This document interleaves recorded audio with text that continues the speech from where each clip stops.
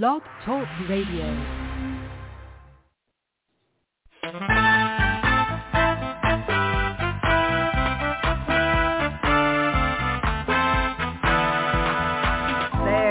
Watchman on the wall, bringing forth the written word of God to one and all. Are you getting ready? Will you stand or will you fall? Listen to the watchman on the wall. Listen to the watchman on the wall. Listen to the watchman on the wall.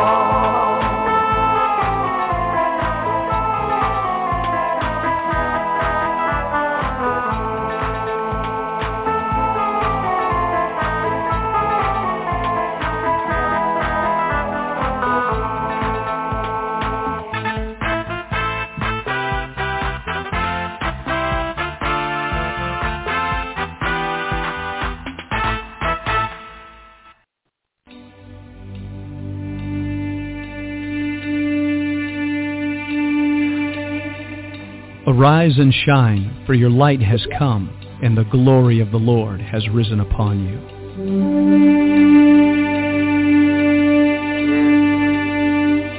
A new day has dawned. All over the earth, men and women are arising. It's time for the sons of God to awake.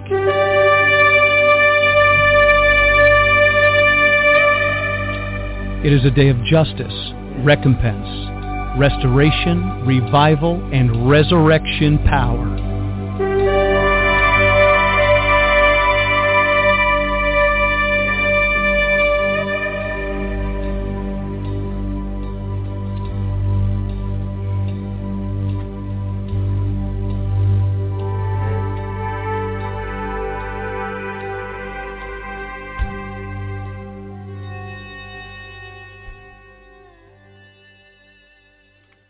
Good morning, ladies and gentlemen. This is Vincent Xavier, pastor of New Wine Ministries. Great to be with you today.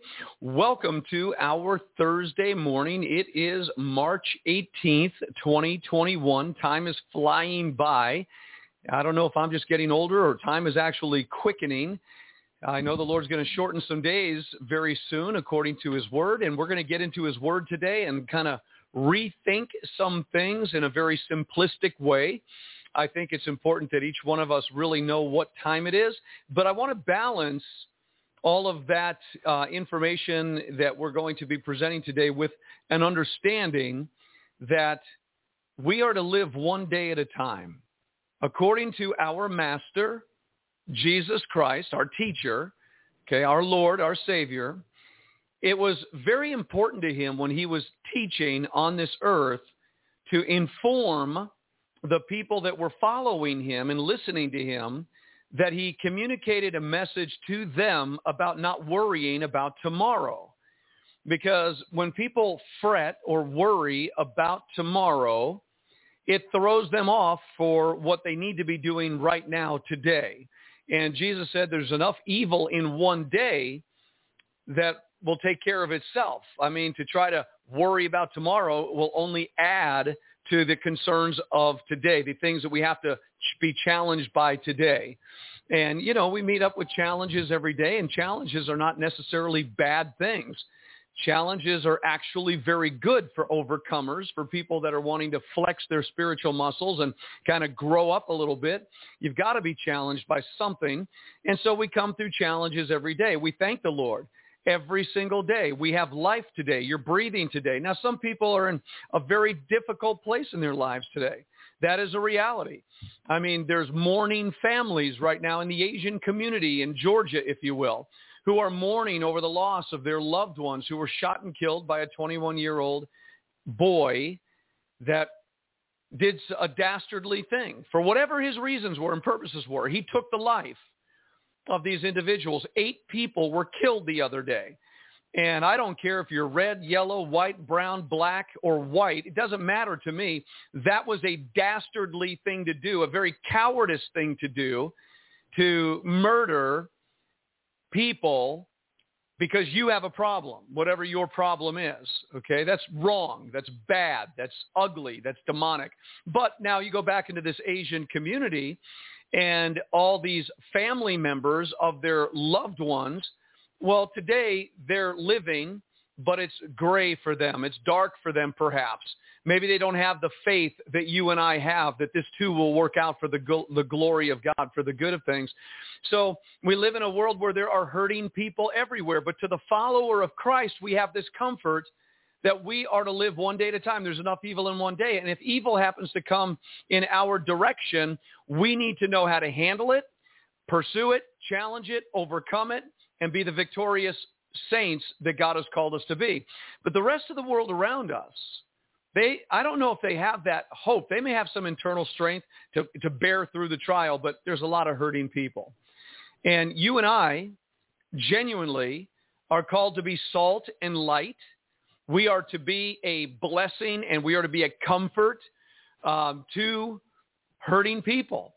You know, a rebellious world is another thing. I don't think, in all sincerity, Lot could have shined his light or been more of a preservative or a salt than he was in Sodom and Gomorrah. I think those people, that society, had totally rejected anything from God. Whether it was a man by the name of Lot, he was from God. Obviously, God saved his life because of the intercession of Abraham. But again, to a rebellious, hard-hearted, stiff-necked society, yeah, you're not gonna have much. But to the hurting people around you, to the people that are at a loss and are deeply grieved, I mean, that's why you and I are here, to meet them at that moment of crisis in their life and bring the knowledge of the glory of Jesus Christ to them.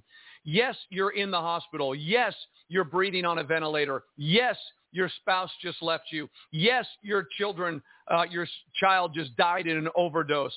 Yes, you know, all these real things about life have gone on. But for you and I who have gone through some of that stuff ourselves and have come out through our faith in Jesus Christ and have been apprehended by him, well, he's comforted us so that we may comfort others. That's 2 Corinthians. You know all about it, chapter 1, where Paul writes that we ourselves have been comforted that we may be a comfort to others. So everything that you and I go through in our lives or have been through that God has comforted us in and brought us through, well, now when we see the world around us, I'm not talking about the in-your-face, rebellious, hate-filled people that hate God. I'm not talking about that. The only thing we are to them is a condemnation.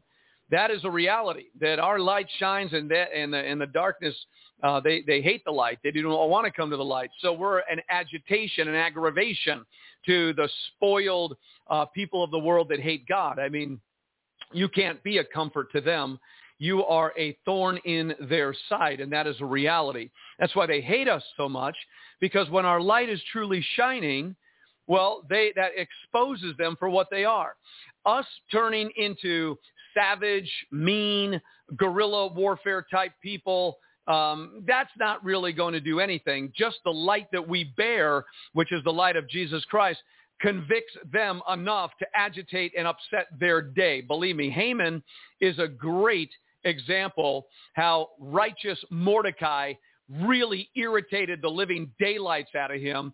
And this Queen Esther, this Jew, those Jews, you know, this hatred of the Jews. But again, it was the righteousness of the Spirit of God that was in Mordecai that drove Haman to such insane ideas like, let's kill every Jew in the kingdom of Persia. I mean, that's the way it is.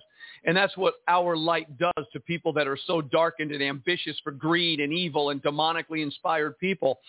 So there are people hurting everywhere. Jesus tells us to live one day at a time. Don't worry about tomorrow, for tomorrow will take care of the things of itself. Enjoy the blessing of life today. And if you're in a position where that's very difficult because you're going through something, may God send comforters into your life to comfort you. May God send healers into your life to heal you.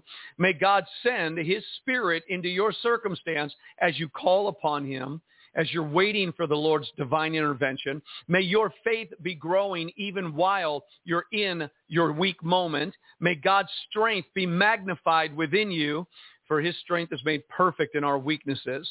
And so while you're waiting, while you're going through, maybe today is the greatest day of your life. You're living in a place where the sun is shining, blue skies, friendships. You got some great things planned out for later on today or tomorrow. You got some things going on. But just remember, tomorrow may never come.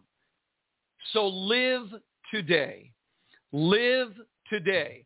If you're healthy, if you have some change in your pocket, a few bucks in the bank, clothes in your closet, food in your fridge, and in your cabinets, rejoice and thank God for what you have been given. Just rejoice and serve and honor the Lord today. Now, does that make us ignorant of what's going on in the world? And does the Word of God try to unnerve us? Does the Word of God try to put us into a state of fear and panic and worry because it tells us what things are going on? No. The Word of God equips us. It prepares us. It strengthens us, changes us. Come on, the Word of God is great. You know it and I know it. So let's get into the Word of God. I want to go to Matthew chapter 24. Oh my gosh, not Matthew 24 again. Yes, Matthew 24 again.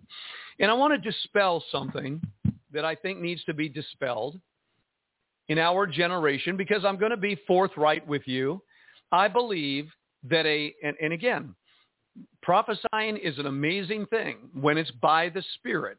Okay, not just something we're pulling out of the imagination of our own heart, but prophesying by the Spirit. The last couple of days, I believe that the Holy Spirit has revealed that there is a door that is ready to open. God is going to open a door in our generation within his ecclesia, and there are a people, whoever they are, that are going to be invited into this realm of God's kingdom. Like Paul was brought into paradise, like John was brought into the very throne room of God. And we can go on throughout the history of the church age and go back to Judaism to the very beginning of time when Jacob saw the ladder of God and the angels ascending and descending, okay? There have been open heaven experiences from the beginning of time. It was always intended for God to have this open heaven, this communion between the heavens and the earth, right?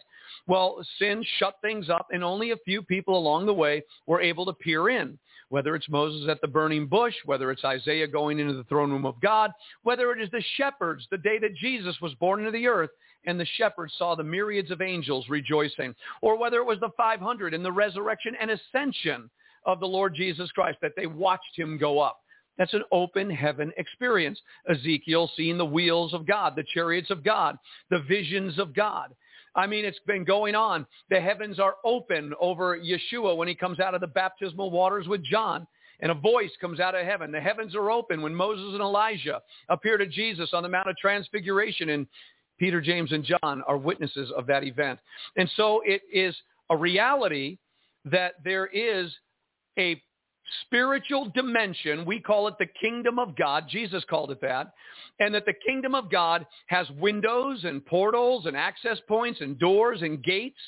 And there's all this spiritual reality. And you and I, who have the Holy Spirit, are qualified candidates to actually enter in.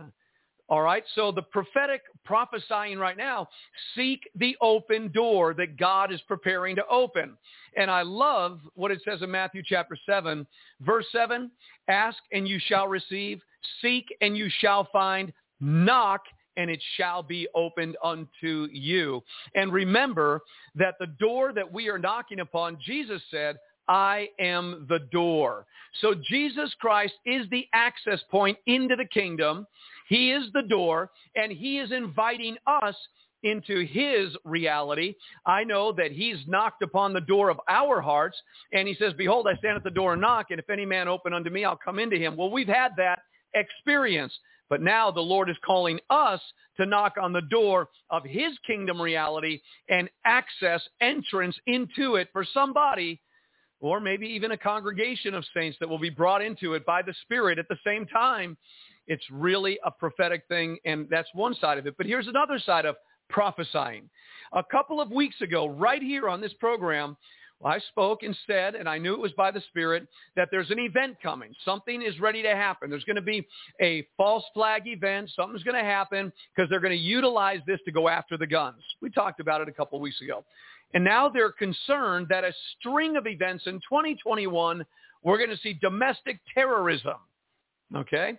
And who are they blaming? That white young man. They made that very plain. That white young man, that white 21-year-old man, that white man, and that Trump-supporting white man, that person there, who is a danger to anybody that's like the Wuhan virus. Immediately, the news media tried to say that white, young, 21-year-old man, that his actions were inspired because Donald Trump was telling everybody about the China virus, inciting people to become violent against the Asian community and go out and kill them because look what they're doing to us with this COVID-19, a weaponized. Okay, so you see where it goes? It turns out the young man, according to his own words, whether he's telling the truth or not, God knows, but he had a sexual addiction. As a young man, he was going to these massage parlors, and he was getting the massages done, and something was going on, and he went and killed everybody. That's his story. Okay? More. I heard it this morning by the people on the news media that the concern of Homeland Security, domestic terrorism, right here at home, that's going to overwhelm Homeland Security. There's going to be a lot of violence going forth. That's what they're saying. Well, we know by the Spirit of God that is a reality in the world in which we live. And I expect that there are going to be some major events at a time when we least expect it, kind of like a 9/11. I believe the lights are going out in the cities. I believe ultimately we're moving in that direction. I believe that the third wave of war is rising, and it is going to be a tidal wave. I truly believe whether it's a civil war, which people are now proclaiming that there's a civil war at the door and it's pounding. The waves are mounting. They're rising. People aren't going to be able to escape this intense time that we're living in. And I believe it. You see, I actually believe that we're living in the midst of the signs of the times that Jesus referred to.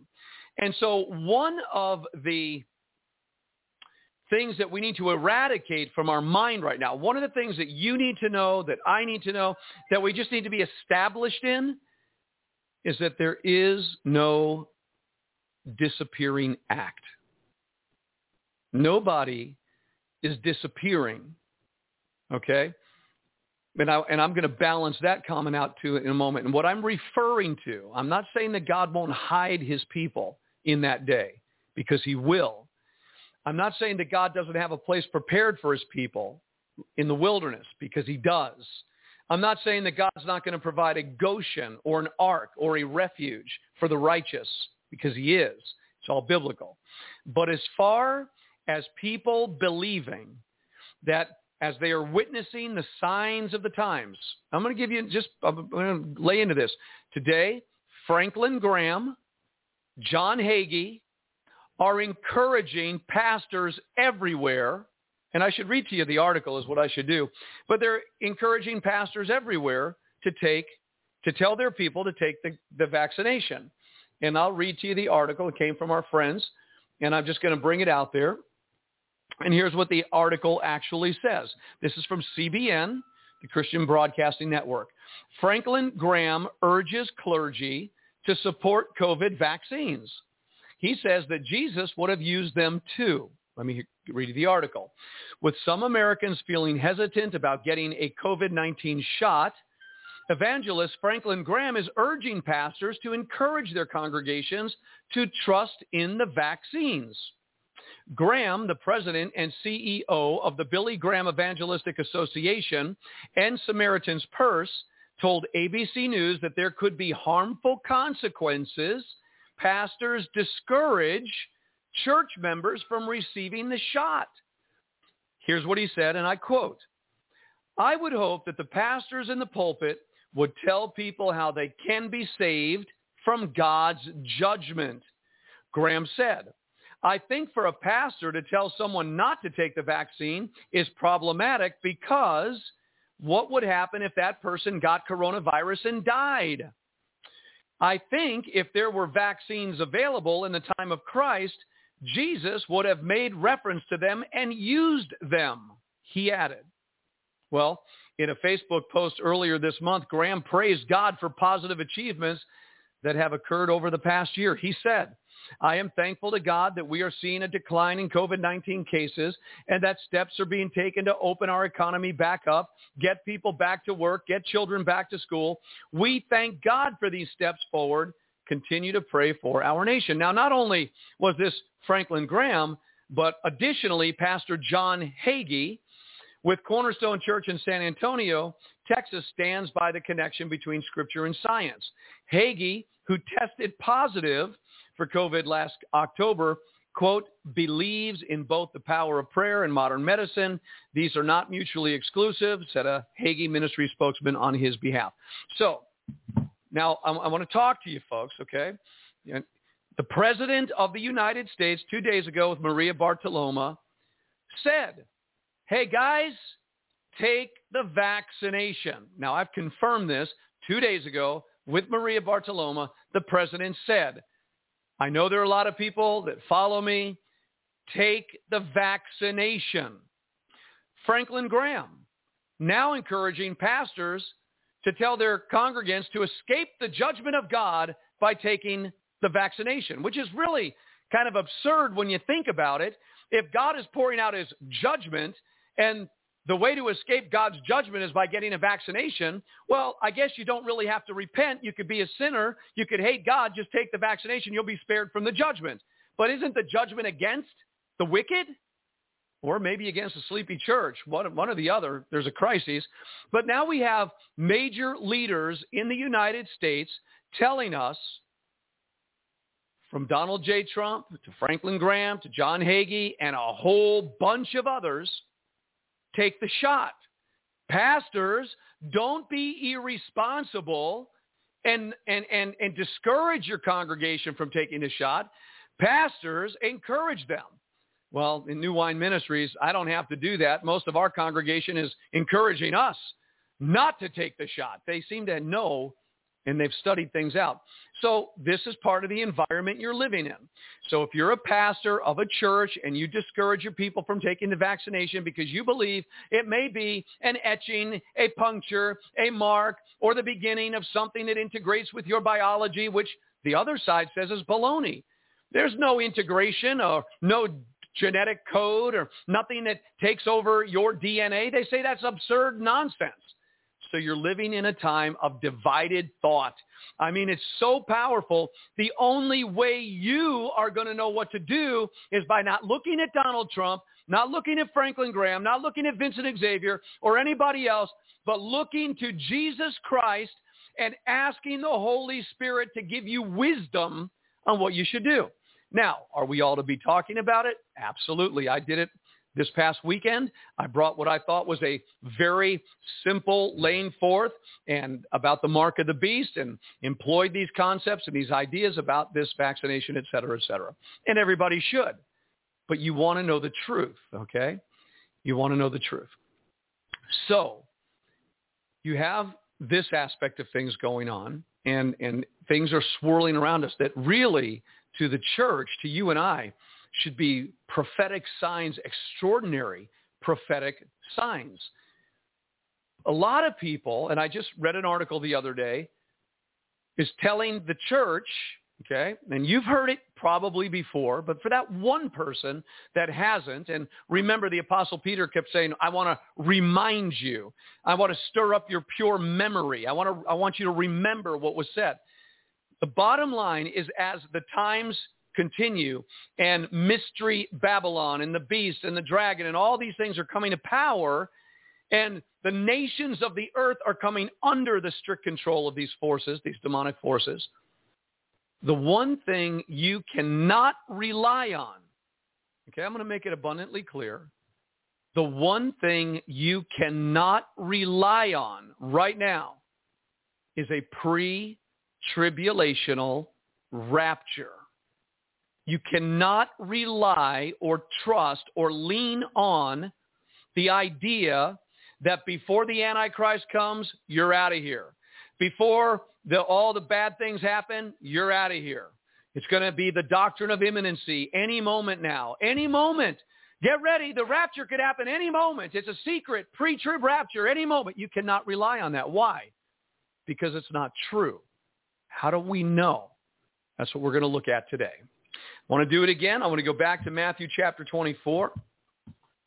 And I hope you're up to the journey one more time. And we'll take a look at what most people are talking about this issue and why they believe it. And I don't know why. I just can't figure out why people say, well, all you got to do to know that there's a pre-tribulational rapture is read 1 Thessalonians chapter 4 or read Revelation chapter 4. Those are their main scriptures. And you go, okay, I will read 1 Thessalonians 4, and I'm going to look for, with earnest and sincerity, I'm going to actually look for the pre-tribulational rapture. Okay? I'm going to go to Revelation chapter 4. I'm going to read it. I'm going to earnestly look for the pre-tribulational rapture. I'm going to look for it. Praise God. I want to find it. But I'm going to start in Matthew 24. Jesus went out, departed from the temple. His disciples came to him. And again, for your cross-referencing, if you go to Mark chapter 13, you'll find that there are 4 disciples, Peter, James, John, and Andrew. Peter, James, John, and Andrew that are with Jesus. Those are the specific disciples that are there. Jesus went out, departed from the temple, and his disciples came to him for to show him the buildings of the temple. And Jesus said unto them, See ye not all these things? Verily I say unto you, there shall not be left here one stone upon another that shall not be thrown down. All right, so massive temple stones, the massive buildings, there must have been beautiful, like who knows. And Jesus stuns them when he says, you see all this? Not one stone upon another. Well, that incites them to verse 2 or verse 3. And as he sat upon the Mount of Olives, having said that to them, the disciples came unto him privately, Peter, James, John, and Andrew, according to Mark 13, saying, Tell us, when shall these things be? And I believe that they are referring directly to when are the temple stones going to be thrown down? When are these buildings, these great buildings, going to be destroyed? I believe they were referring to their generation because Jesus spoke directly to the temple that they were pointing at. And he said, not one stone upon another. And we know that was fulfilled in 70 A.D. We know that. But let's go on. They didn't just ask him, when shall these things be? But they went on to say, and what shall be the sign of your coming? Your coming. And of the end of the world. So if you are listening carefully, these 4 disciples are asking Jesus 3 questions. When will the temple be destroyed in these buildings? When will they be thrown down? Well, not one stone upon another. And number 2 question, when or what shall be the sign of your coming? So they know something about his coming and the end of the world. Now, you can apply, okay, you can try to do this, to take all those 3 questions into the 70 AD event. And this is where hyperpreterism comes into view. The hyperpreterist will say that those 3 questions were answered in 70 AD. They will refer you to sources like Josephus. And you will read in there that in 70 AD, they saw Jesus coming with an army on a white horse. And the end of the Jewish world took place at that time with the destruction of the temple. But there's a problem with that, and we have to look at the problem. The problem with the idea of hyperpreterism is that associated with the coming of the Lord, that he's supposed to set up his kingdom. So the hyperpreterist will tell you that we've been in the millennial kingdom for 2,000 years. Now, I have a problem with that.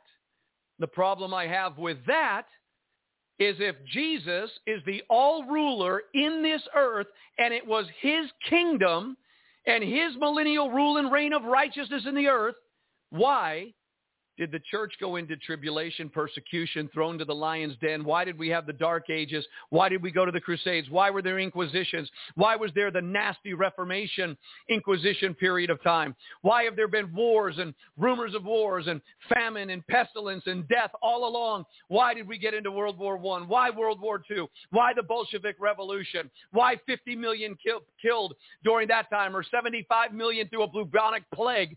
You're telling me that the righteous rule of Jesus Christ, the King of Glory, he came in 70 A.D. He has set up his millennial kingdom. We've been in it for 2,000 years, and this is all the righteousness of God. This is what we can expect with the righteous rule of Jesus Christ? No. Emphatically, baloney.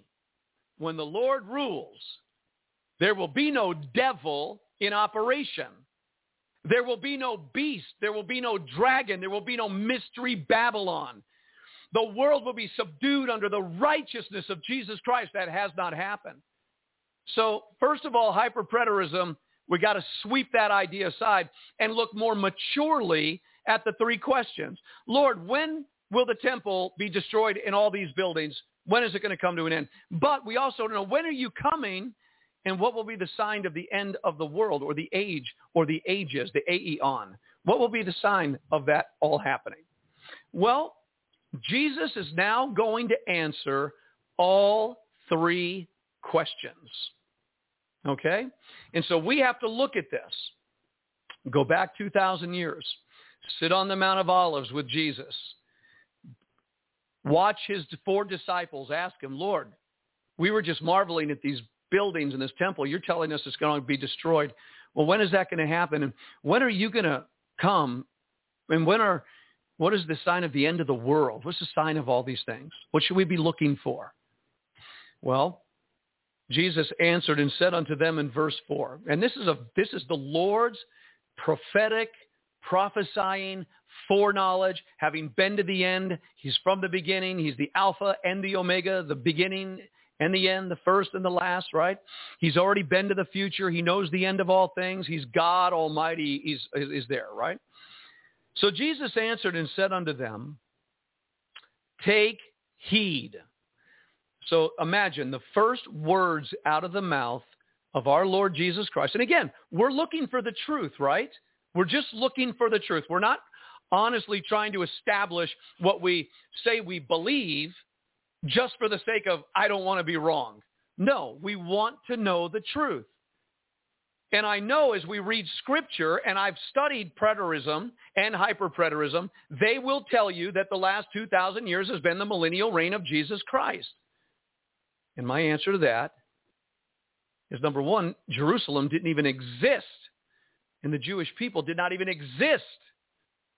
For 1,900 some odd years, the Jewish people were scattered, being persecuted, thrown into the chambers of death.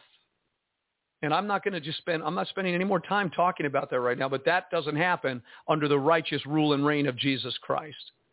Okay? That happens in a demonically inspired world where the God of this world is still in control. So the first thing he says is take heed. Number one, that no man deceive you. So he's telling his disciples, don't let anybody deceive you. Because I'm going to tell you the truth. That's the Lord Jesus. I am the way, the truth, and the life. I'm going to speak truth to you. So take heed. Be careful. Be cautious. Don't let any man deceive you. Why? For many shall come in my name. In other words, I think a lot of people are going to come saying, thus saith the Lord. They're going to come in the name of the Lord. And they're going to have a lot of things to say. And they're going to say, I am Christ. Now, I heard a sister many years ago say that the word Christ means the anointing, or the anointed one, Christ, the charis, right? The anointing. So a lot of people are going to come and say, I am anointed by God to tell you what I'm going to tell you. I'm anointed to tell you the truth. But be careful, he said. And then there may actually be people that will show up in the world and say, I am the Christ. I am the anointed one. I'm another manifestation of the anointed one. Okay. We know better than that. But when people come who are anointed. I have the golden oil of anointing is all over my life. I am anointed to tell you these things. We have to beware. Be careful for anybody. Okay, let's go to the truth. Jesus is saying this. And they shall deceive many. And the word many is always plural, which always means the majority. So the majority of people that are even called disciples can be deceived, are going to deceive many people in the world and disciples of Christ. Verse 6, that's the first thing he said, watch out for. And he's answering the questions. He's got 3 questions to answer. You shall hear of wars and rumors of wars. So isn't it funny? They're asking about the destruction of the temple, the coming of Christ, the end of the world, and he says, watch out for deception. Just be careful about deception, all kinds of deception. People are going to be saying this, that, the other thing. They're going to say, the resurrection is already past. That was one of the things that happened in Timothy, where Paul says they've been preaching that the resurrection was already past, overthrowing the faith of some. So there's a lot of deception that overthrows the faith of the people. You and I are 2,000 years down the road. We're hearing the message of Christ fresh. For ourselves. Now, you shall hear of wars and rumors of wars. Well, they may have heard of wars and rumors of wars back then, the Roman Empire, right? They may have. See that you be not troubled. I want to ask you a question. For the last 2,000 years, wherever the true ecclesia, believers, have grown together, the church has been an organic outgrowth, right? It's been around since the Holy Spirit fell in the lives of people. The true church is people. The body of Christ is organic. It's not necessarily organizational structure. And so the organic body of Christ has just grown. It's growing from generation to generation.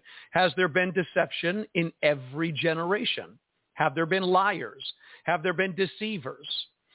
Yes. Have there been wars and rumors of wars in the last 2,000 years from generation to generation? Most likely. There's always been somebody talking about a war or a rumor of wars, okay?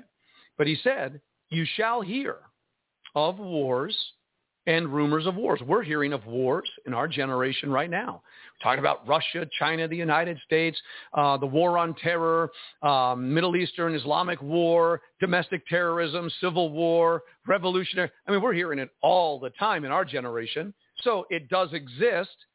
Deception. There are many people saying they're anointed, talking about the Word of God. There are people that claim to be anointed that are telling us there's a pre-trib rapture. Now there are people that claim to be anointed that are telling you to take the vaccination. So let's think about it for just a moment. So you'll hear of wars and rumors of wars. See that you be not troubled. Don't get into anxiousness. Don't get unnerved. Don't become unsettled. Okay? When you hear it all. And praise God, there are people that are willing to hear, absorb the information, but not get moved by it. Not be troubled by it. They only see it as another sign of the times. This is what Jesus said. He said, you're going to hear it. Don't reject it. Hear it. Absorb it. But don't be moved by it. Don't you be troubled by it. And that's what he said. For all these things must come to pass, but the end is not yet. The end is not yet. So Jesus is talking about the end, okay? For nation shall rise against nation. Now you wonder, the Lord sitting down, what is he seeing in his mind? He's speaking, but he's seeing nation rise against nation and kingdom against kingdom. He's seeing something going on. And there shall be famines, plural, and pestilences, plural, and earthquakes, plural, in divers places. And then you look to some of the others, like Mark 13, and it talks there'll be commotions and other stuff that's going on. So Jesus is saying there's going to be global occurrences, nation rising against nation, kingdom against kingdom, famines, pestilences, earthquakes in different places. So there's going to be a time of global upheaval. And then he says, all these are the beginning of sorrows. All right? The beginning of sorrows. The beginning. This is just the beginning. So have there been earthquakes and pestilences and famines? Have we seen kingdom against kingdom, nation against nation for 2,000 years? Absolutely. Absolutely. It's always existed. Since the time that Jesus left this planet, these things have existed. And every generation of believers had a responsibility to study the Word, to look at it and say, could we be the generation? Every one of them should have been sober, alert, watching, because nobody knew. But remember that 1,000 years of the Lord is as a day, and a day is as 1,000 years. So 2,000 years, 2 days in the economy of the kingdom, generation to generation. And remember, a generation being 40 years. At other times, it's 70 and 80, but 40 years is a generation. We are the 50th generation. In other words, we are the Jubilee generation. We're the 50th, the year 2000 to 2040.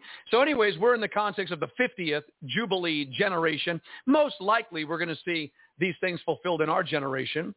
But these things have always existed. We don't argue that. No problem. Then he said this is going to happen. Because these are, when you see these signs in your generation, now look for this sign. Then shall they deliver you. That word then in verse 9 is the biggest word ever, because it says the beginning of sorrows, global turmoil, global earthquakes, global famines, global upsettings, economies being upset, turmoil, commotion. To unsettle, things not settled, things not peaceful, things not resting, things turmoil. Well, we're witnessing it in our world, in our generation right now as well. But then shall they deliver you. Now he's talking directly to the disciples. Okay? Jesus is now directing his conversation at them. He just explains about the global turmoil, nations, kingdoms. Talking about different places all over the world. It's general turmoil. It's always been there.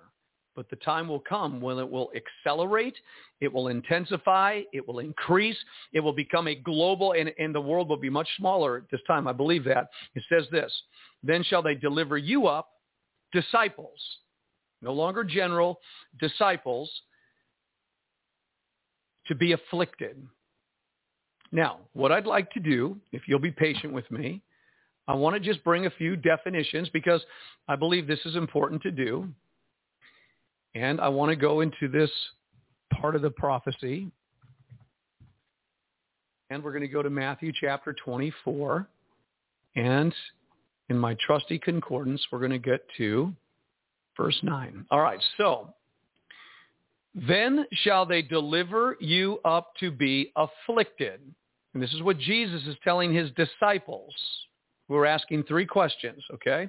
And they're asking these questions, these 4 disciples, for all disciples throughout all ages. He says they're going to deliver you up to the thlipsis is the Greek word. It means a pressing together, pressure. Literally, oppression, tribulation.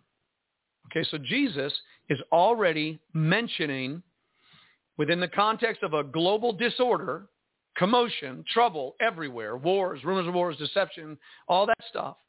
Now comes pressure against the disciples, affliction. Again, the word is thlipsis. It's where we get the Greek word tribulation. So this pressure is coming. It is interesting that we just a few days ago came into the true year 5781, which means to pack your bags, affliction, anguish, pressure. Could the year 2021 be the beginning of the greatest tribulation to ever hit the face of the earth? Could be. We'll see. Time will tell. But here it is. Let's go back.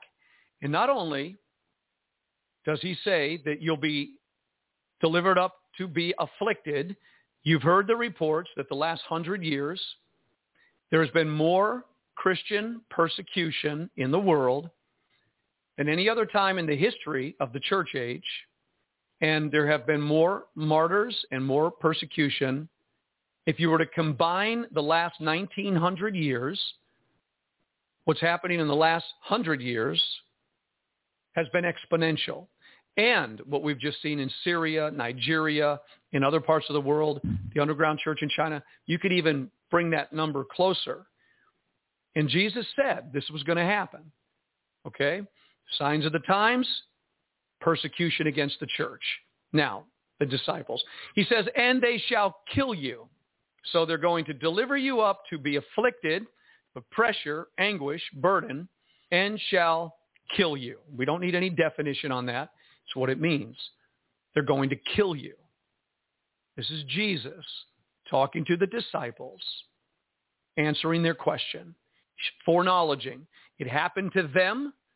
I mean, you go back and to the early church age and Nero and his persecutions, which Nero, Caesar, adds up to 666. I mean, they figured that out. So there's a lot of truth in that. There's a lot that was going on. The Christian church was being persecuted. The apostle Paul, whose name was Saul, was throwing him into prison. Pressure came. They killed them. I mean, we get that. Okay? And then the 70 AD event of being stuck in the city and people that didn't escape into the mountains were eating their children, the whole thing. They're going to kill you. But did it stop in 70 AD? Or was that the beginning of what would go on for 2,000 years within the church age?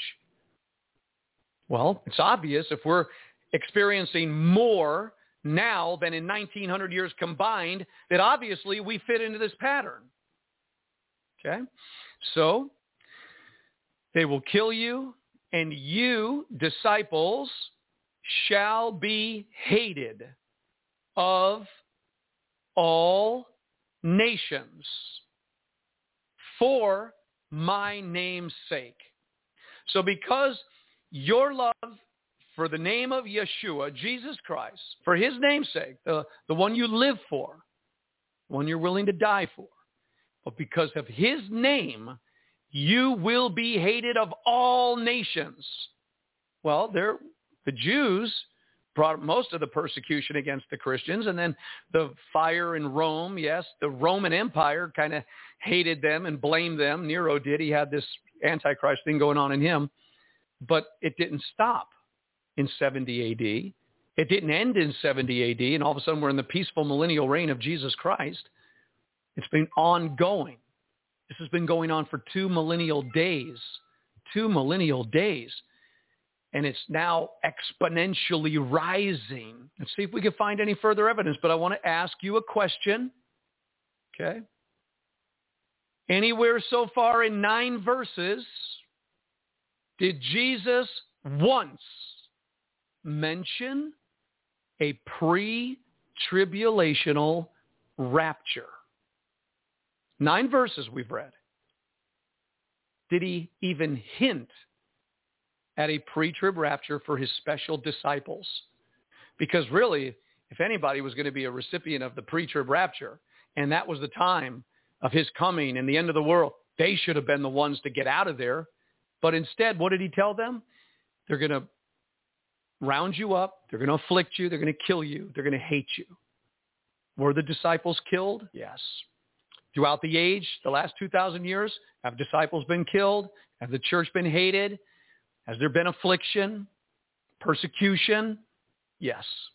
Is it coming stronger now than ever before? The last 100 years, emphatically, yes. Will it even more intensify as we get closer to the beginning of that 3.5-year great global tribulation? Yes. Jesus went on to say this in verse 10.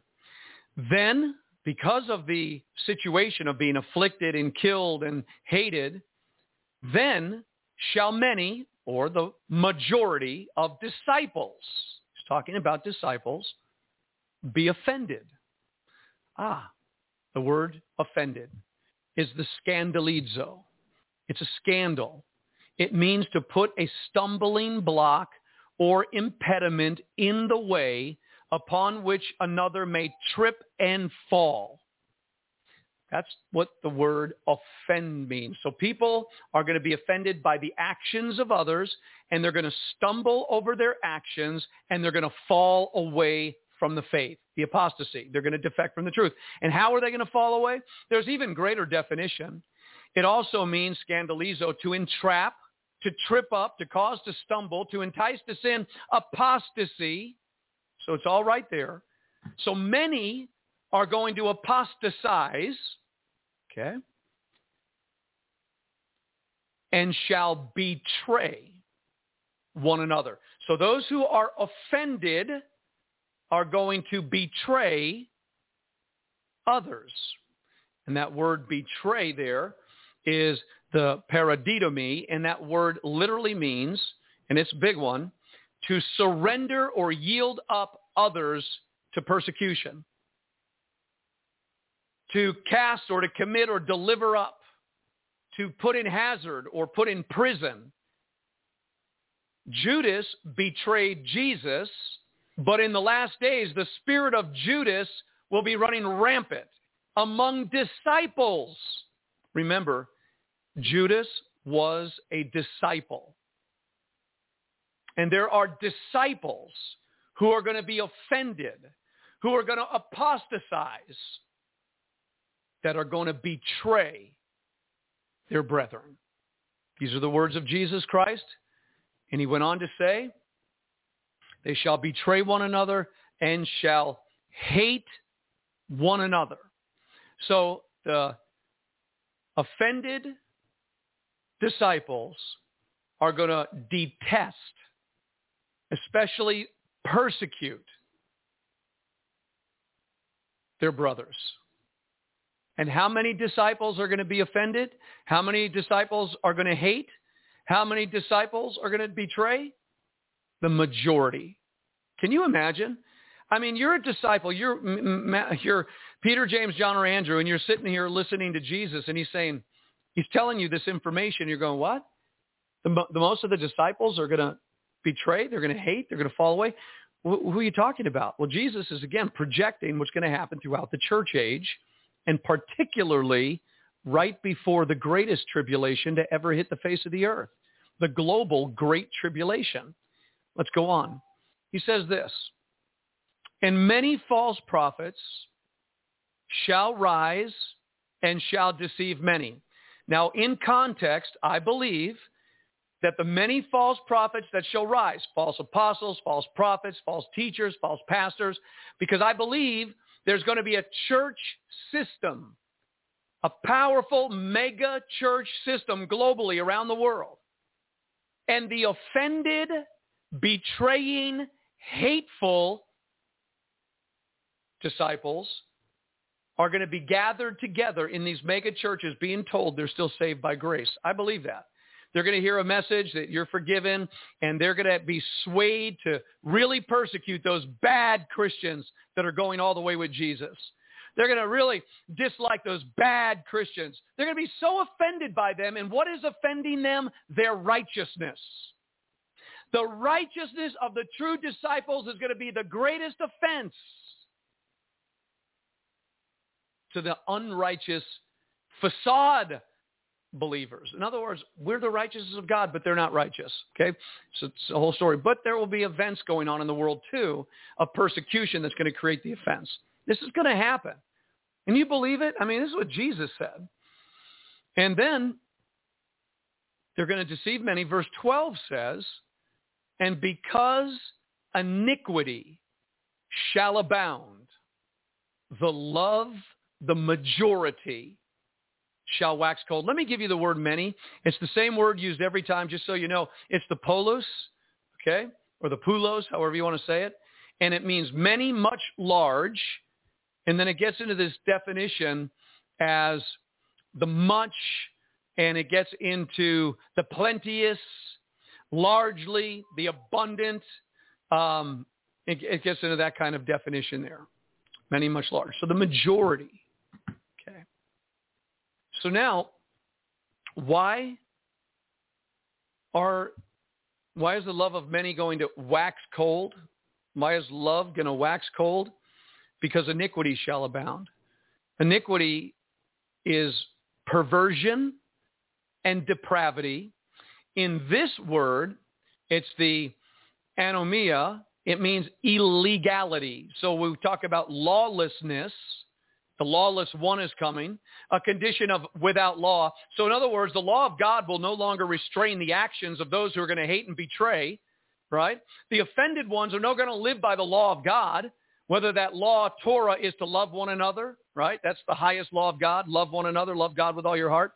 Well, if you're betraying and hating your brother, well, you are obviously no longer under law, because iniquity, violation of law, wickedness, transgression, unrighteousness, illegality, this is iniquity, lawlessness, okay? And because iniquity shall what? Abound. The love, the agape love, the affectionate, benevolent love of many shall wax cold. And that phrase there, the suko, to wax cold, literally is to breathe. It denotes probably forcible respiration, and it talks about evaporation, or a reduction of temperature by evaporation. So something is evaporating, the love. The temperature is cooling because of the evaporation. Something's being taken out of the believer. The temperature begins to go cold. And you know, Jesus said, don't be lukewarm, I'll spit you out of my mouth, be cold or hot. So when the temperature in a believer begins to subside and they begin to come cold, that is a danger sign. That is a warning that something has offended you in your heart. You may not even know what it is, but something's bothering you deeply, and you got to correct this now. Quicken your heart to do so. Get the love back, get the fire back, get the passion back, get the heat back. Let your love grow. Love your enemies. Love everybody. Love yourself. Love God. Love your enemies. Love. Get your love hot. Okay, this is important. You've got to do it. I've got to do it. Now, enough to go on in one life to kill anybody's love, but we can't let it happen. And thank God for the Holy Spirit.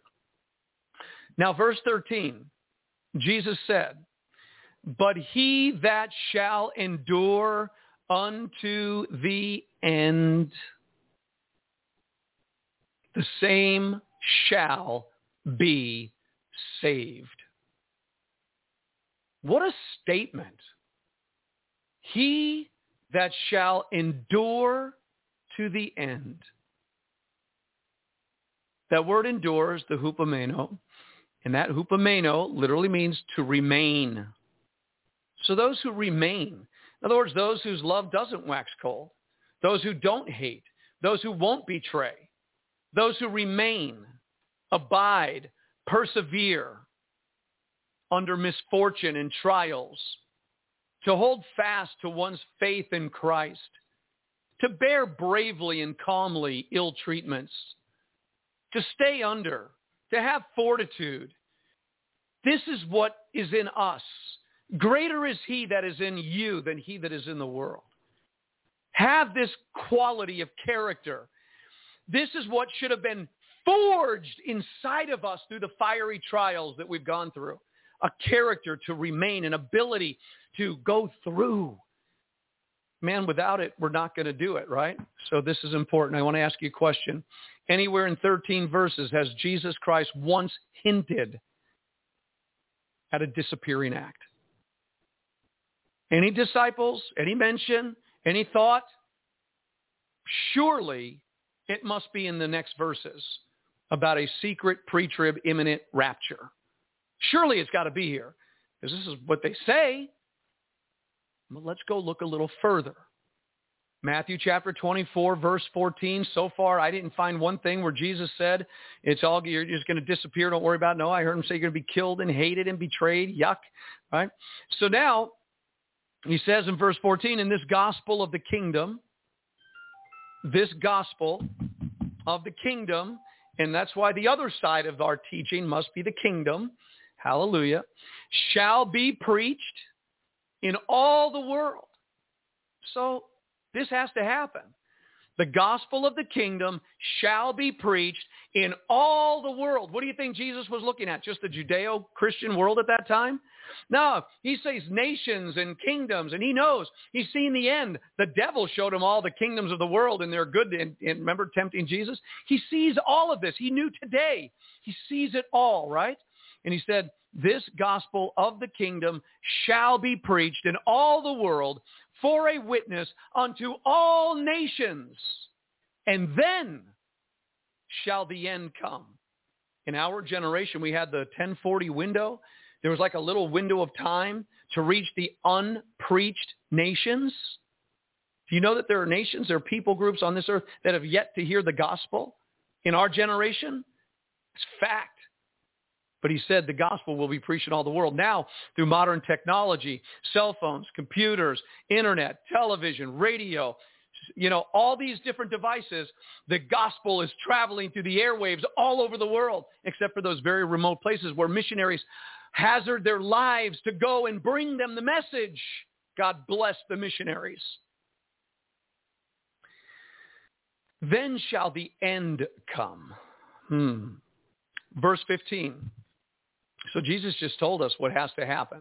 When you therefore shall see the abomination of desolation spoken of by Daniel the prophet stand in the holy place, whoever reads, let him understand. What is that? That's the Antichrist standing in the holy place in the temple of God.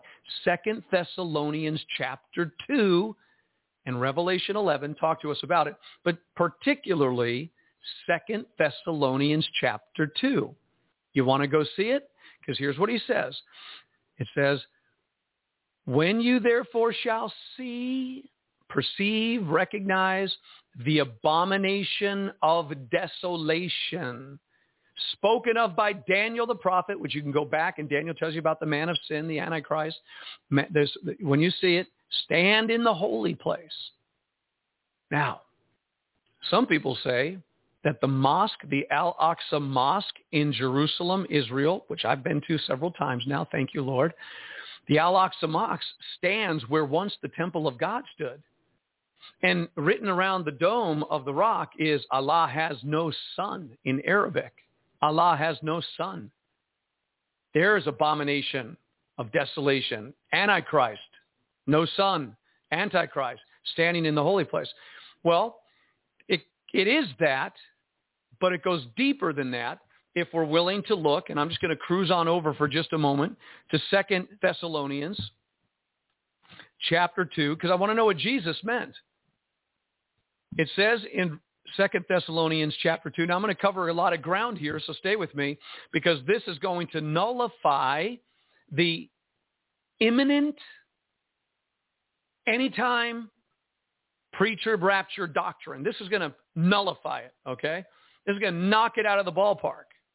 Here's what it says. 2 Thessalonians 2:1, now we beseech you, brethren, by the coming of our Lord Jesus Christ. Isn't that what the 4 disciples asked Jesus about? Lord, what will be the sign of your coming? Well, Paul the Apostle is now saying, we're beseeching you, brethren, by the coming of our Lord Jesus Christ and by our gathering together unto him. You're going to see in Matthew 24 that when the Lord comes immediately after the tribulation, there will be a people gathered to him. Paul is talking directly about that particular coming of the Lord. And then he's going to even go a little further with that idea. The coming of the Lord, he tells us exactly when it will be, immediately after the tribulation of those days, the greatest tribulation to ever hit the face of the earth, which is a 3.5-year period of time, which is ahead of us, yet to come.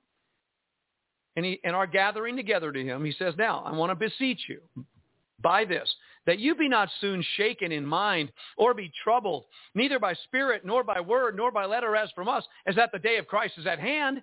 The day of Christ is at hand, any moment, imminency. That's the doctrine of imminency that is being touted by anointed people today. The secret pre-trib rapture, any day now.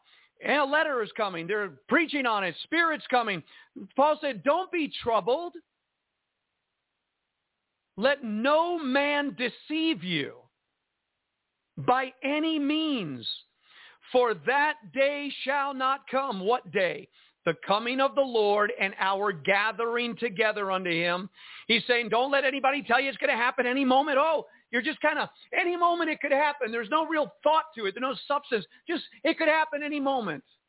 He said, don't let anybody deceive you. That day cannot come, the coming of the day of the Lord and our gathering together unto him, except there come a falling away first, and that man of sin be revealed, the son of perdition. That man of sin. There's been many men of sin. Okay? There has been the revelation of men of sin throughout time. Nimrod was a man of sin. And go on down the list. Adolf Hitler was a man of sin. There's all kinds of men of sin. But that man of sin, the one that Daniel spoke about, the one that's been foretold from the beginning of time that would come, the Antichrist. There are many Antichrists in the world already 2,000 years ago, but that one is coming. Who is he? He is that man of sin, be revealed, the son of perdition, who opposes and exalts himself above all that is called God, or that is worship, so that he as God sits in the temple of God, showing himself that he is God.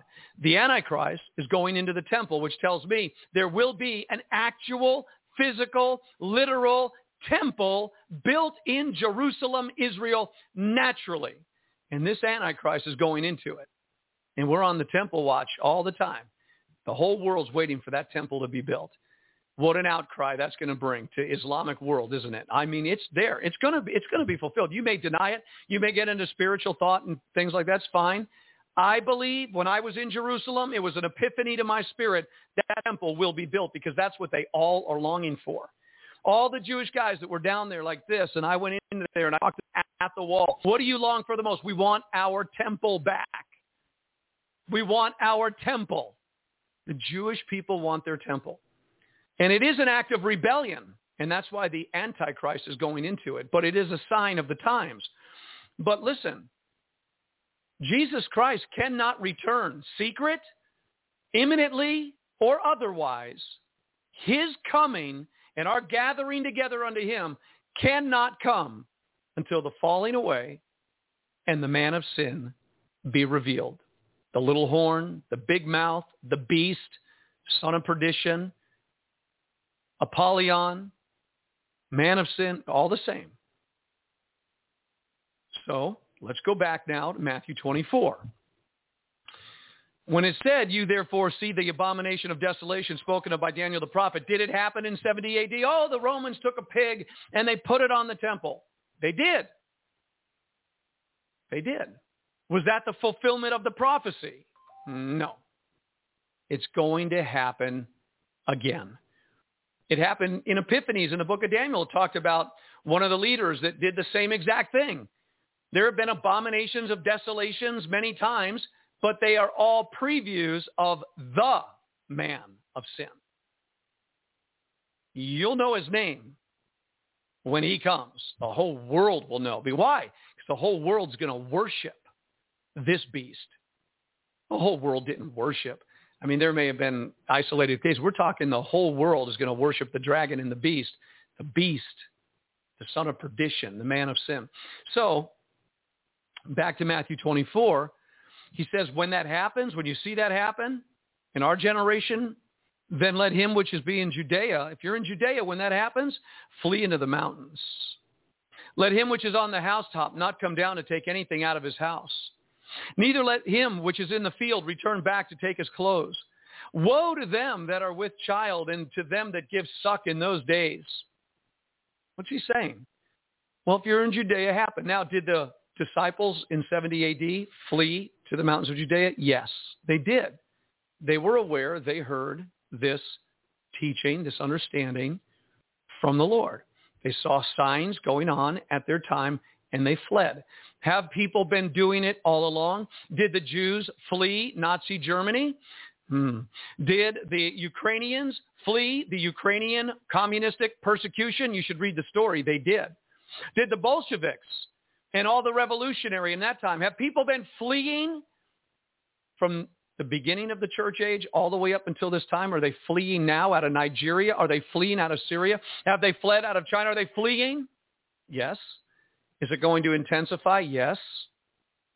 Okay. Then he says, woe to them that are with child.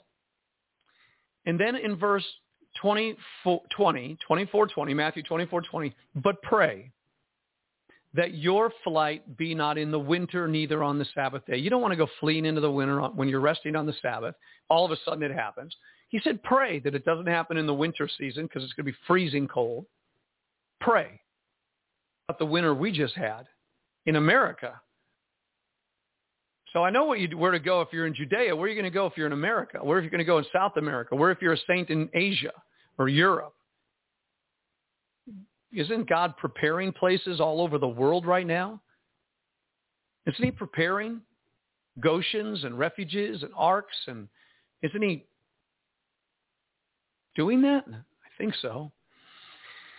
Pray that it's not in the wintertime. Watch verse 21. For then shall be great tribulation, such as was not since the beginning of the world to this time, no, nor ever shall be. So Jesus was talking about a time that would be more vicious. It would be what? Greater than any other time in the history of the world, and will never be repeated again. 70 AD was pretty bad. Nazi Germany was worse. Spain, 1492. We can go on down the list. There have been Holocausts way after 70 AD. I mean, Noah's day was worse for the world than 70 AD. But Jesus said a period of time was coming, known as the Great Tribulation, that would have 3.5 years of nonstop pressure. That would be the worst time in the history of the world and never to be repeated. Why? Because in the book of Revelation, after the Great Tribulation, what's going to happen? Well, in Matthew 24, it tells us, let me get running here. In verse 22, and except those days should be shortened, there should no flesh be saved, but for the elect's sake, those days shall be shortened. I believe that's the 1,260 days or the 42 months or 3.5 years, always the same period of time. That's the shortening of the days of this thing. Thank God it's not going to be longer than 3.5 years. You got to prepare to go through and remain and endure for 3.5 years. Get ready for your journey.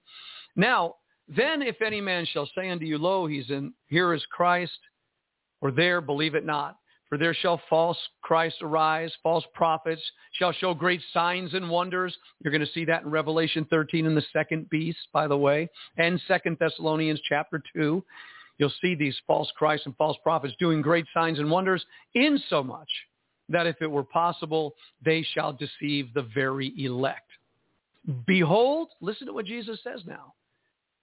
I have told you before. What were they asking? Lord, when will these things be? What will be the sign of your coming and the end of the world? 2 Thessalonians, Paul was writing them concerning the coming of the Lord and our gathering together. It could not happen until the man of sin would come in the great falling away. In 70 AD, that did not happen, because if that happened, let's look. Wherefore, if they shall say unto you, behold, he's in the desert, go not forth. Behold, he's in the secret chambers, believe it not. Verse 27, for as the lightning comes out of the east and shines even to the west, everybody would see that, so shall also the coming of the Son of Man be. So now he's answering their question. You want to know when my coming? It'll be when?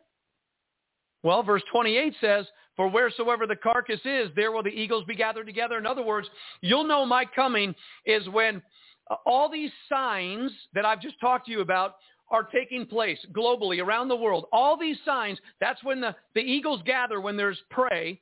So all these signs are a sign to you that my coming is there. Now look what he says in verse 29. Immediately after the tribulation of those days.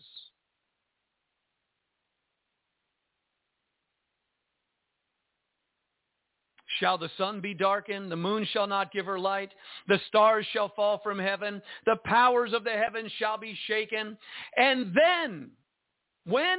Immediately after the tribulation. We're going to see signs in the moon, the sun, the stars. Powers are going to be shaken. And then shall appear the sign of the Son of Man in heaven. And then shall all the tribes of the earth mourn. And they shall see the Son of Man coming in the clouds of heaven with power and great glory. What an event. Well, look, notice something. They see him coming in the clouds. Revelation 1:7, every eye shall see him. They're all going to see him. All the tribes of the earth are going to see him. But notice in 31, and he shall send his angels with a great sound of a trumpet. He sounds the trumpet. And they, the angels, shall gather together. Remember 2 Thessalonians? Don't be deceived. I'm talking about the coming of the Lord and are being gathered together unto him. This is what Paul was referring to. He shall send his angels. Where's Jesus? He's in the clouds still. This isn't his time to set up his kingdom. This isn't his time for the millennial reign of Christ to take place. He says, when you see this, I'm sending my angels with a great sound of a trumpet. They shall gather together his elect from the four winds, from one end of heaven to the other. And Jesus just answered all the questions. Has this happened? Paul speaks a little bit more about it because surely, even though we haven't seen one imminent pre-tribulational rapture scripture in this passage, you won't find it in Luke 21, you won't find it in Mark 13. Let's see, we've got to go find it in 1 Thessalonians chapter 4. It's got to be here. Because all those anointed teachers out there are telling us that here it is. Here is the imminent pre-tribulational rapture passage. 1 Thessalonians 4:13. Let's look. But I would not have you to be ignorant. Praise God. Brethren, concerning them which are asleep. Now, if you look at asleep, he's talking about people that are dead. So 1 Thessalonians 4:13, Paul's talking about the living saints not being ignorant about the dead saints. I don't want you to be ignorant concerning them which are dead, that you sorrow not, even as others which have no hope. Oh, there's hope for living saints for their dead loved ones. Okay, great. Verse 14. So that's what this is all about right now. Living saints having hope for their loved ones who died in Christ. Verse 14. For if we believe that Jesus died and rose again, do we believe, saints? Yes, we do. We believe he died physically and he rose again. Actually, we believe it. Even so, them also which sleep or are dead, even so also them which are dead in Jesus or slept or died in Jesus will God bring with him. Oh, hallelujah. What does that mean? Here's Paul's description. Verse 15. For this we say unto you by the word of the Lord. He read Matthew 24, Mark 13 and Luke 21, okay?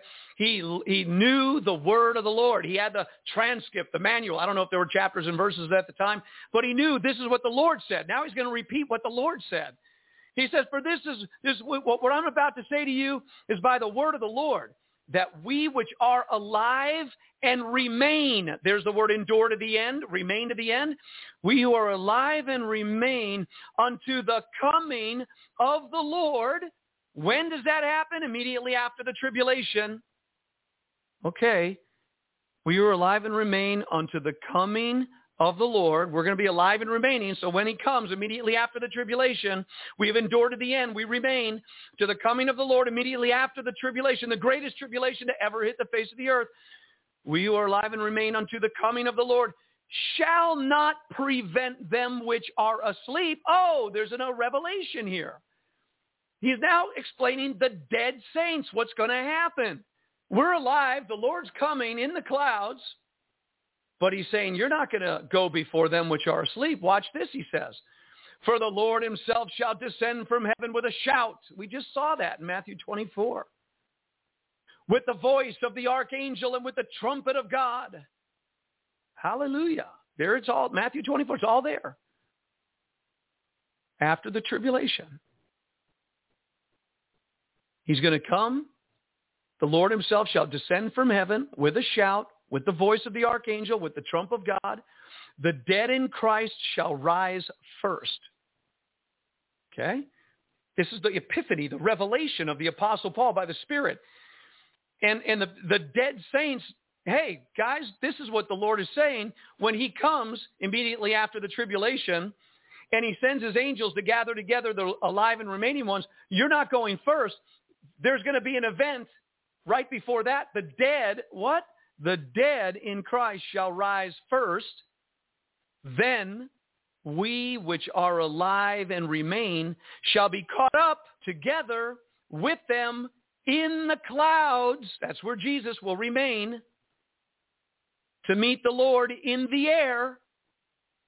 And so shall we ever be with the Lord. Now, here's the problem. All those pre-tribulational rapture movies and books, the secret imminent pre-trib rapture based upon 1 Thessalonians, they never have a resurrection. So how can the anointed teachers tell us the pre-trib rapture before the Antichrist, before the Great Tribulation, is in 1 Thessalonians 4? When the only mention of the coming of the Lord is the same exact mention what he taught immediately after the tribulation of those days, the dead in Christ rising first, then we're alive and remaining to meet the Lord in the air in the clouds and to go be with the Lord. That's the common event. How do you get a secret, imminent, pre-trib rapture out of 1 Thessalonians 4? But those anointed teachers have convinced the majority that that's what's going to happen. How? Because deception is great. But if you read it for yourself, you can't find it. Paul refers to Matthew 24. The really awesome thing is, every scripture talking about the Lord coming, he's always in the clouds and he never comes on earth. There's a resurrection of the dead that go to meet him in the clouds. Those alive and remaining go to meet him in the clouds. Then what we know is immediately after the tribulation, when the righteous dead rise and the righteous remaining rise to go be with the Lord, now in the book of Revelation, chapter 16, the 7 angels with the 7 vials are about to pour out their wrath on the earth. But we're not there for that. We're not there for that. Because Revelation 13 is the Great Tribulation chapter. Revelation 14 is the harvest chapter. Remember Revelation 14, he sits on a cloud and he reaps the earth. That's the coming of the Lord. We meet him in the clouds. The angels are the reapers. And then we're with the Lord. But then Revelation 15 is a pause of the overcomers during the tribulation that didn't receive the mark of the beast. Revelation 16, now the wrath of God is poured out. The wrath of God hits Revelation 17 and 18. Mystery Babylon is judged. Babylon is destroyed. Revelation 19, now the Lord returns with his armies and he deals with the false prophet and the beast and the dragon and he sets up his 1,000-year millennial reign where the overcomers are going to rule and reign with him for 1,000 years. 5 cities, 10 cities. Now that takes place. It's so simple if you just read it. No embellishments, no exaggerations, no attempts to put squares in circles. It all lines up. Zero confusion. There is no such thing as a doctrine that tells that the Christians living in the last days are going to disappear before the Antichrist comes. The opposite is true. He must come before the Lord will come and raise the dead and gather together his elect. That's what the Bible teaches. Revelation chapter 1, verse 7, it says the same exact thing. Revelation 1:7 says it this way. I mean, just saying. Revelation 1:7, behold, he comes with the clouds, and every eye shall see him, and they also which pierced him. And all kindreds of the earth shall wail because of him. Everybody's going to know it in every realm of existence. But where's he coming? In the clouds. He comes with the clouds. Just like Acts chapter 1 says, the same Jesus that you see going up in the clouds, so shall come in like manner in the clouds. But he never makes landfall until after the wrath of God is poured out upon the nations of the earth. Which means the ecclesia, the dead in Christ, and those alive and remaining at the end of the age are all going to be gathered together. All the saints in 2,000 years are going to be resurrected, and we're all in our generation who are alive and remaining through this tribulation period, we caught up to meet the Lord.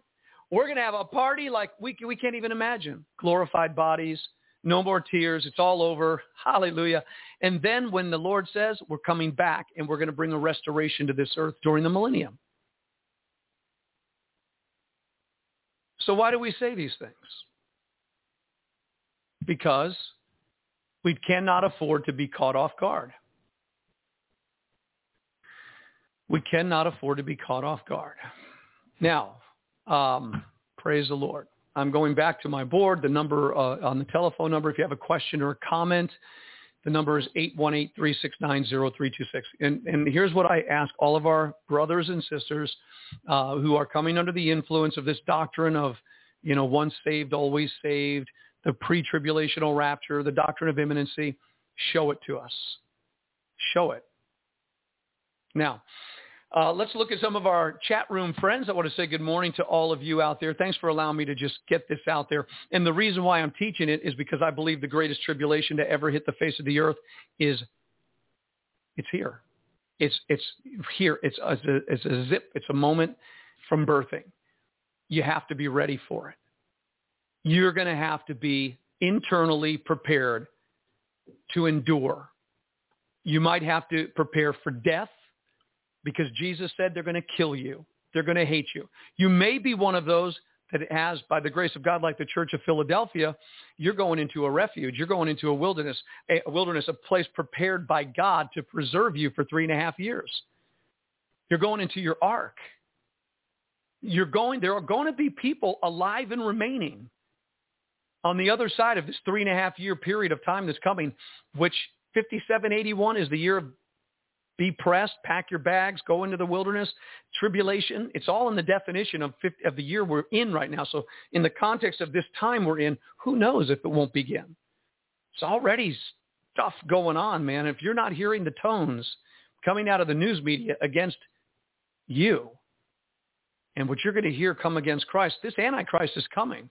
This big mouth, this blasphemer is coming. He's going to oppose everything called God. And the only thing about God that's going to exist is his deception, his counterfeit church, where the haters and the betrayers, so-called disciples, are going to be gathered together thinking they're saved, even though their attitude and actions are contrary to salvation. All right, let me say good morning to my brother Mark. Buenos dias, santos de Dios. Let today's troubles be sufficient on today. Amen, brother Mark. Melissa Flesher, good morning. Hello, Melissa. Laquita, good morning. Brenda Palmer Wynn, good morning. Brenda Palmer Wynn, good morning. Hello, Laquita and Brenda Palmer Wynn. God bless you. Carol Carey, good morning, family of God. The joy of the Lord is our strength. Praise the Lord. Keith Carey, I'm here, everyone. Good morning, Pastor. Galatians 5:22 and 23. Yep, the fruits of the Holy Spirit. All right, Cindy Messman, good morning. Hello, Sister Cindy. Good morning to you. Keith Carey, good morning. Carol. Brenda Torville, good morning, Pastor Vincent. Good morning, Brenda Torville. Hallelujah, there is a difference. I just got it. All right, so Melissa Fletcher, Dr. Franklin Collins, director of the National Health Institute, urged pastors to use their pulpit to encourage their flocks to take the vaccine. 25 denominational leaders met the National Cathedral to publicly take the vaccine to encourage congregations to do so. They were stating that the churches are needed to push this through. Woo! You betcha. Brother Mark says the etymology of the word rapture is rape. The earliest attested use in English is of women, and in 17C, it sometimes meant rape, which word is a cognate of this. John Hagee has always been a sellout. All right, Mark, thank you for that. That is the Latin, and I know that's true. All right, David Ellison says, good morning, David. Most TV evangelists, I feel in the spirit, are not working for Elohim. Probably not. All right. Brother Mark says, Moderna admits their vax is an operating system. Look it up. Elohim is plural, by the way. Thank you for sharing that, Brother Mark. Keith Carey, my DNA is surrounded by the Holy Spirit. A 3-cord strand is not easily broken. Amen. Amen. Just don't make the job tougher. Brenda says, wow. Mark says, true, Keith. Praise God. So that is our vaccination. What is it? It is the JCON, the Jesus Christ of Nazareth vaccination with the certificate PS91. All right. All right. Keith says, amen. No righteous rule of Jesus in his kingdom allowing persecution of Christians. Amen to that. So we know that's not true. So Linda's 97-pound Bible commentary says, false religious leaders will be Jews claiming to be Christ. What we see is mild compared to what will be. I agree with what we've been with the footmen. The chariots are coming. All right, let's go on here just a little bit further. Year 5781, if the Jews are off 240 years, then we have 6021 compared to our third day. You're right on, Keith. Great study. Oh, Brother Mark, did you hear that? We got lots of fun ahead of us. All right, here we go. River of Fire Ministries. Pastor Dave just preached this last Sunday. All glory to God. See, great. Well, praise the Lord. The mind of Christ in all. All right. Hallelujah. The commentary is wrong. Claims our rapture will happen before the persecution, tribulation, oppression is verse 9 like you're reading. Yes, it is wrong. It's not right. All right. So let's go on a little further here. Evangelist Hunaid Masi. God bless you and God be with you. Thank you, Evangelist Hunaid. Victoria Obenauer, I say, come, Lord Jesus, come. Amen. Great message, Pastor. Thank you, Victoria. God bless you. Brenda Torville, I love this. Praise God. Keith Carey, bye. Love you all listening in the car on my way to pay city taxes. All right, Keith, be safe out there. Sarah Anchorman, good morning, Sarah. I'm going to have to circle back around and catch the beginning. Good morning, everyone. I hope you do. Been a good day so far. Brenda Torville, good morning, Star. Sarah, she meant to say. All right, so Sarah Ankerman says, the only thing I'm confused on is the battle of Gog and Magog versus the battle of Armageddon and where they fit in on the timeline. Let's talk about that hopefully tomorrow. Okay. Be careful with saying that the Antichrist will be Jewish. Yeah, I agree with that, by the way. I agree with that. It's not biblical based on where the Bible says the Antichrist will come from. Most likely Islamic nations. I agree. I've got a call coming in here today. We're going to take that call, but I want to finish this. The Jewish Antichrist thought does spread anti-Semitism. Well, I would say that the Islamic Antichrist thought spreads anti-Islamism too. I mean, look what happened to the animosity against the Islamic people when they were accused of 9/11 and all of that. And yes, the Jews, anti-Semitism, the unbelieving Jewish world has a tremendous hatred for Jesus Christ. That is true in Israel. So, yeah, who is the Antichrist going to be? It's Lucifer. Whatever body he takes on, that'll be another thing to look at. But I would not be looking at that. I'd be looking at the spirit of Lucifer. He's the guy in 2 Thessalonians chapter 2. All right. The number's open, 818-369-0326. Let's take our first call this morning. Good morning from area code 319201. You're on the air. Hello. Hello. Hey, brother. Can you hear me? I hear you, Sean. How are you, sir? Calling in from Iowa. Yes, sir. Hey, brother. I was listening to you, and I totally agree, because it does say in 2 Thessalonians chapter 2 that I will not have you ignorant, brothers, concerning the day of the Lord, for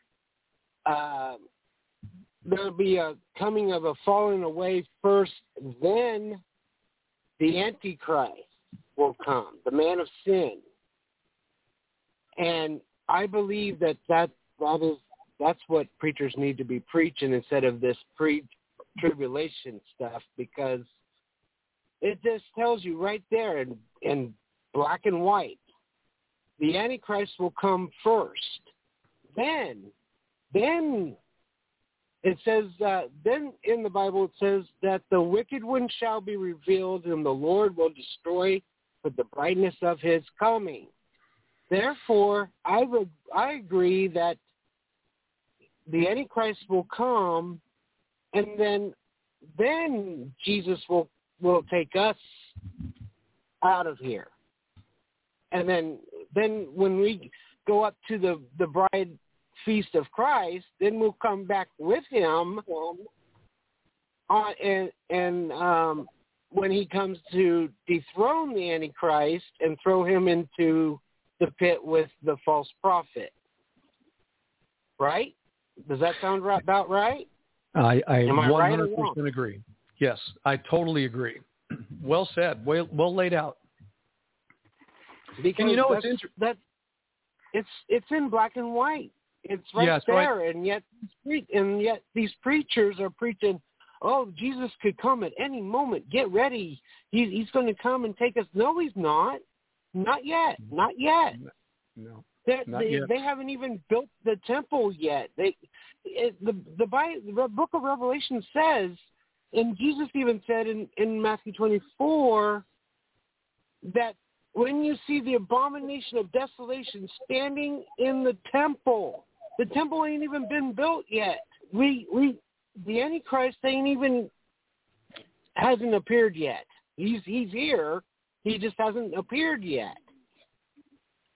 He hasn't been revealed yet. There you go. I believe that we're going to still be here when he is revealed. And when he's revealed and he's standing in the temple claiming to be God, like the Bible says, then I believe that we will be raptured. We'll be taken out of here. We'll be caught up. Harpazoed absolutely is the word. Yeah. Yep. Caught up, snatched away. Yep. And yet it's amazing how many people are not seeing this. And the reason why we're talking about it is not just to be right in our doctrine, Sean. The reason why we're talking about it is because it's at the door, this great tribulation. And if people are thinking, well, I'll be out of here, I don't need to prepare, that could be devastating. Yeah. Yeah, they're thinking we're going to be out of here before all basically hell breaks loose. That's just loose term. Yeah, they're thinking we're going to be out of here. We're not going to see any persecution. We don't have nothing to worry about, and it's wrong, because Jesus warned us. Why would he warn us about the coming of the Antichrist if we ain't even going to be here? Why would he tell us about him, this man of sin, if we ain't even going to be here? There you go. Here it is. I mean, he warned us and warned us. He said, I told you these things beforehand so that you would not be caught unaware. Amen. That's right. That you won't be caught unaware. That's exactly right. Excellent point. Excellent point. So, yeah, these preachers saying, Jimmy Swaggart, for one, back in the 80s, he was always saying, Jesus is coming, get ready, prepare. You could leave this building and, you could be caught up right now, being in the congregation right now. We could be caught up. Are you ready to go? And that's just wrong. It's just wrong that these mega churches are preaching a pre-rapture. And another one that's doing this is John Hagee, like you mentioned. John Hagee's all for this pre-rapture. And they so all is are. Perry Stone. I've never heard one preacher on television that talked about the church having to go through the Great Tribulation. Every single teacher, preacher, prophet have always, on television, I've never heard anyone say, folks, we're going through the Great Tribulation. That's scary when you think about it. I mean, even John, the Revelator, even said when he was in heaven, when the Lord took him up into heaven, and the elderly guy walked up to him and said, do you know who these people are? And he said, you know, sir. He said, those are they that went through the Great Tribulation. Mm-hmm. See? That's us. We went through it. Remember that in the book of Revelation? Yeah, they came out of it. John said, they went through it. Yep. That's right. Yeah. They washed their robes in the blood of the Lamb. Yep. So the tribulation kind of serves. Yep. Yep. It's all right there if you read it, like you said. If people would study the Word, it's in black and white or even in red when Jesus spoke the Word. It's in red. Yeah. It's just right there. So, it's Sean, right if we were to, it's right there. So if we were to take this doctrine, the pre-tribulational rapture doctrine, and couple it with once saved, always saved, which is I believe in Jesus, I'm going to heaven. But everything we just read in Matthew 24 is about the majority of disciples falling away, hating and becoming bitter and loveless and betrayal. There's no salvation as that. They once had it and then it was gone, isn't it? So the once saved, always saved doctrine walks hand in hand, and it's a feel-good, no trouble, no pressure. We're once saved, we're going to heaven no matter what, no trouble, no Antichrist. We don't have to endure anything, show ourselves to be true. I mean, it's amazing how these doctrines really flow together, isn't it? Yeah, but it's doctrine of demons. It's a lie. Doctrines of demons. You've got to be careful who you listen to. Jesus even warned us of false doctrine, false preachers. Amen. Jesus warned us. You gotta be careful, or you will be deceived. Amen. Let those days be shortened. Even the elect would be deceived. You've got to be careful. You know, it's interesting. People might say somebody that is entrenched in the pre-tribulational rapture thinking, they think, oh, what these guys are saying right now, it's deception. You see, that's how weird this thing gets.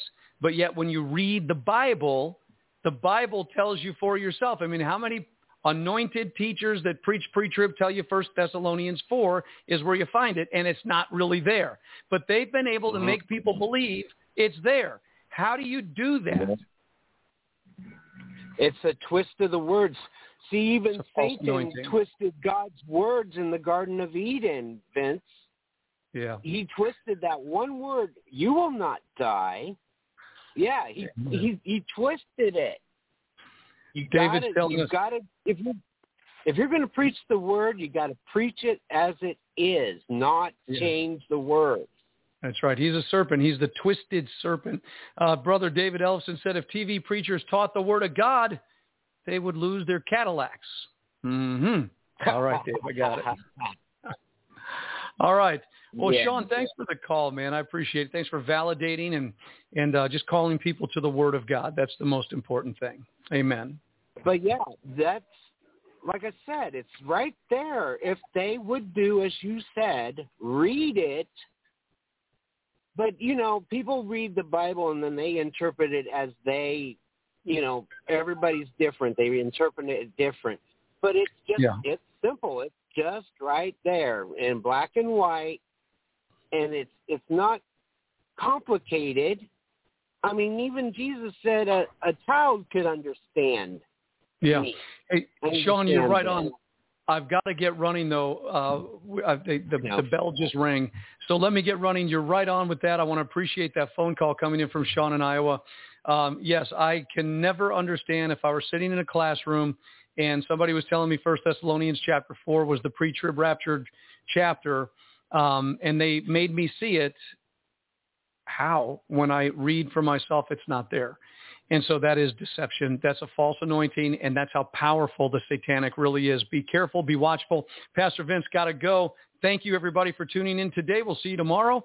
Great questions out there, by the way, and we'll get into some of those tomorrow, Lord willing. Until then, have a blessed day. Remember, right now on Omega Radio, 24 hours a day, 7 days a week, there's a roundtable discussion with Patricia Joy Xavier out of her book, Deliverance, The Christian Bill of Rights. Be blessed one day at a time. Enjoy today and be led by the Spirit. Go where God wants you to go. Do what God wants you to do. We'll see you tomorrow. Shalom.